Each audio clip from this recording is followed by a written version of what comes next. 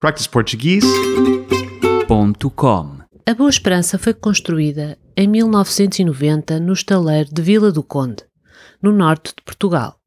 É uma réplica autêntica dos navios chamados caravelas, que foram utilizados nas explorações portuguesas dos mares no século XV.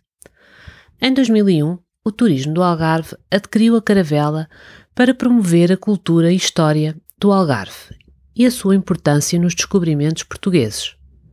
Embora pareça uma simples embarcação balançando tranquilamente nas águas da Marina de Lagos, as suas antecessoras foram lançadas em perigosas viagens de exploração que mudaram o mundo.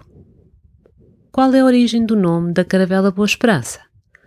Tudo tem a ver com Bartolomeu Dias, que alcançou um marco nas explorações.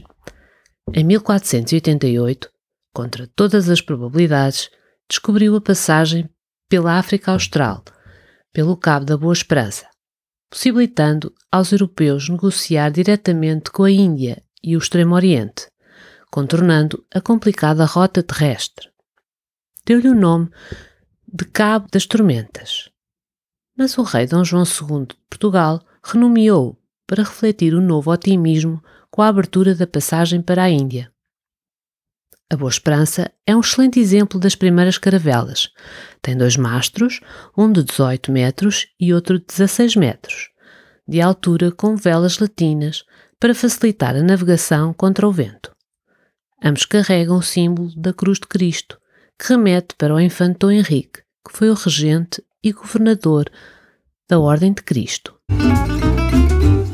practiceportuguese.com